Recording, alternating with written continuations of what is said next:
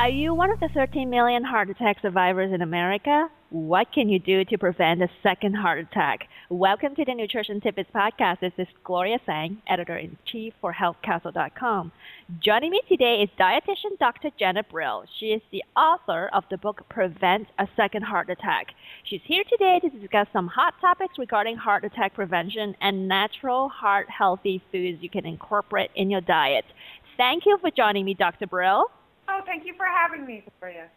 Now, for our chocolate-holic readers, we will talk about chocolate later today, but first off, let's start with the controversy, saturated fat. Some say it's bad, some say it's good. What's your take on that?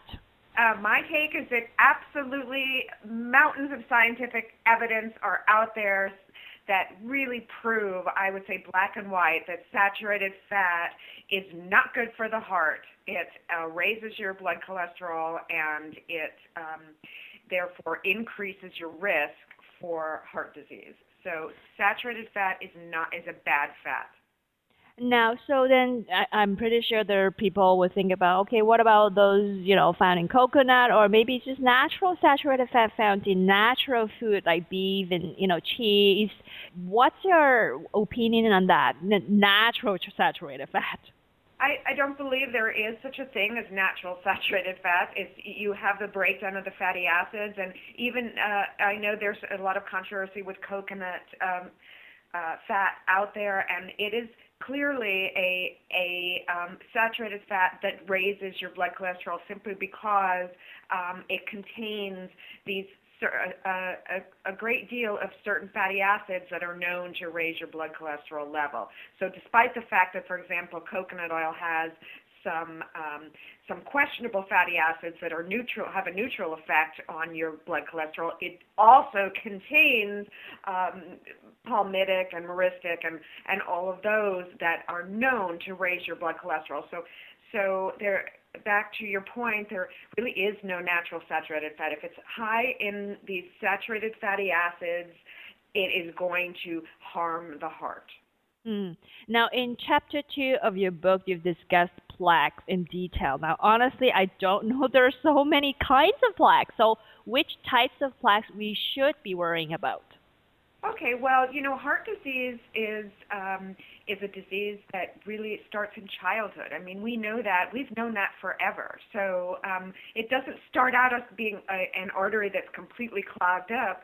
It really starts out and goes through phases over time. So it's a chronic, progressive type of deadly disease that's going on in the arteries. So the first hint that there's any kind of anything going wrong is the formation of what's called a fatty streak, which is found as they're called fatty streaks because they look like thin yellow lines, and they contain collections of these fat-filled cells. So that's kind of the first infant, if you will, type of plaque that collects in the arteries, and it's not good because then over time, if you continue to expose the person to a high saturated fat diet, sedentary lifestyle, overweight, stressors that are harming the arteries, they will continue to progressively develop into additional types of plaque. And the worst plaque, the kind that is the most lethal, is what is called the soft or vulnerable rupture-prone plaque. And what happens is that, and that's not necessarily the kind that clogs up the entire artery. It could be very small. It's just very volatile. You can almost think of it like a volcano. And then when the plaque bursts, the unstable type of plaque that I'm talking about, when that bursts, a blood clot forms, and then that is what kills the cells downstream or results in cell death or a heart attack. So that it's that vulnerable plaque that we want to, if you have heart disease, that you want to live the life and take the medications and eat the foods that are going to stabilize that plaque so that you do not have another cardiac event or heart attack. So what can we do, on a diet basis to perhaps eliminate or, minimize the size of this rupture-prone plaque? Okay, well, there's plenty of things that you can do. I think in my book I talk about the heart patient being having what's called a trilogy of vulnerability. So there's 3 areas that you can target with your lifestyle and medication. The first one is going to be that vulnerable plaque, and so you're going to eat less dietary cholesterol, less saturated fat. You're going to lower the amount of cholesterol floating in your bloodstream because the bad cholesterol, the LDL, is what fuels the formation of these plaques and also fuels inflammation. So you want to make sure that you're eating in ways that keep your cholesterol down, as well as eating and exercising to fortify that bad cholesterol, the LDL, from becoming oxidized. So, and there's all these foods that I write about in the book contain plant antioxidants that, or other types of plant chemicals that actually interfere with the oxidation of that bad LDL cholesterol or the buildup of plaque and inflammation. These are anti-inflammatory foods. The second area of vulnerability is going to be the blood. So you want to make sure, remember I said that a heart attack is formed, a heart attack happens when the vulnerable plaque explodes and a blood clot forms. So if you have blood that's thin, that doesn't clot easily, that is going to help you prevent another heart attack. So a lot of the foods that I talk about are kind of natural blood thinners. And then the third area of vulnerability in heart patients would be the way that the electrical activity of the heart, which if that goes awry, then you can have sudden death. And so, for example, the fish oil that I talked about, the omega-3, has been proven, the fish fat, to stabilize and to prevent arrhythmias or this problem with the electrical activity of the heart. So that's basically the trilogy of vulnerability in heart patients. And so each of the foods and the exercise that I talk about is going to target 1, 2, or all of those 3 areas of vulnerability. Now, in your book, you call out 8 foods that can heal the arteries, and you have extra virgin olive oil as the number 1 food. Why? Does it matter where the oil comes from? Because, well, let's just say Homer was right. He called it liquid gold. Hippocrates called it the great therapeutic. It truly is liquid gold, and it's a wonderful fat. It should be your go-to fat. People that the true Mediterranean diet is high in this extra virgin olive oil, and they, at the time, lived the longest and had the least amount of heart disease of any humans on the planet in the 50s. So it is just a real a health drink, if you will. And what it's the parts of it that are so heart healthy would be the monounsaturated fat, the oleic acid, which we know is super heart healthy because it fortifies that bad LDL cholesterol particle from becoming oxidized. So it strengthens that. And remember I said that it's the oxidized bad cholesterol, LDL, that promotes that vulnerable plaque buildup and also inflammation.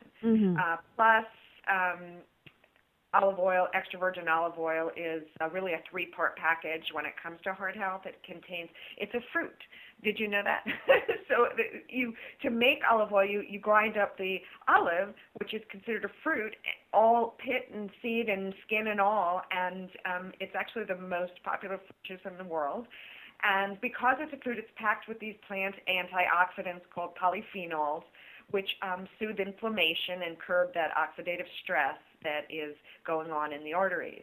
And then the third part of the package is the vitamin E, which is also a major dietary antioxidant vitamin. So you get a tremendous amount of good things from pouring on that olive oil. But again, you want to make sure that you don't, that douse is not the word that you dribble it on, because it's like all fat, even though it's wonderful and it's liquid gold, it's still very calorie dense. So you want to drizzle it on all your vegetables, and that'll help you get in, because it's so flavorful, that'll help you get in those veggies as well. Okay, let's talk chocolate. We know that dark chocolate is good, but not all chocolate are created equal, right? So what should we do in a nutshell to reap the health benefits of chocolate?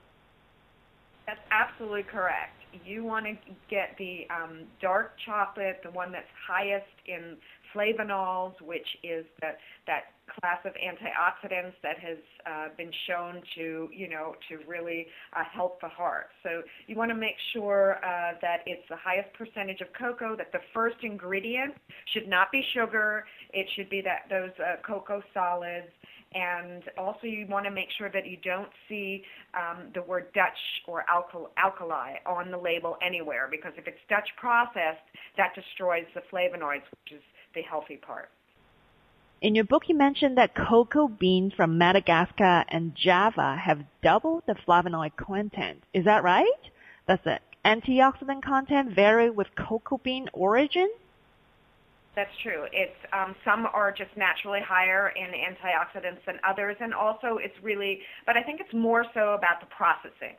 So you want to make sure that, again, that it hasn't been processed with the alkali, and that it still has preserved the antioxidant, the flavonol content. And there was a study done, which I talk about in my book, that actually found that the highest antioxidant content was found in the natural unsweetened cocoa powder.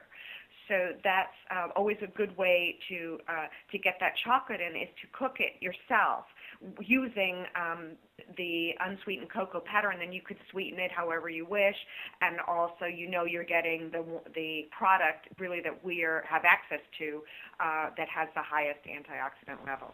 Thank you for joining me. We've been talking to Dr. Janet Brill, author of Prevent Our Second Heart Attack. For more healthy eating tidbits and information about this show, go to healthcastle.com.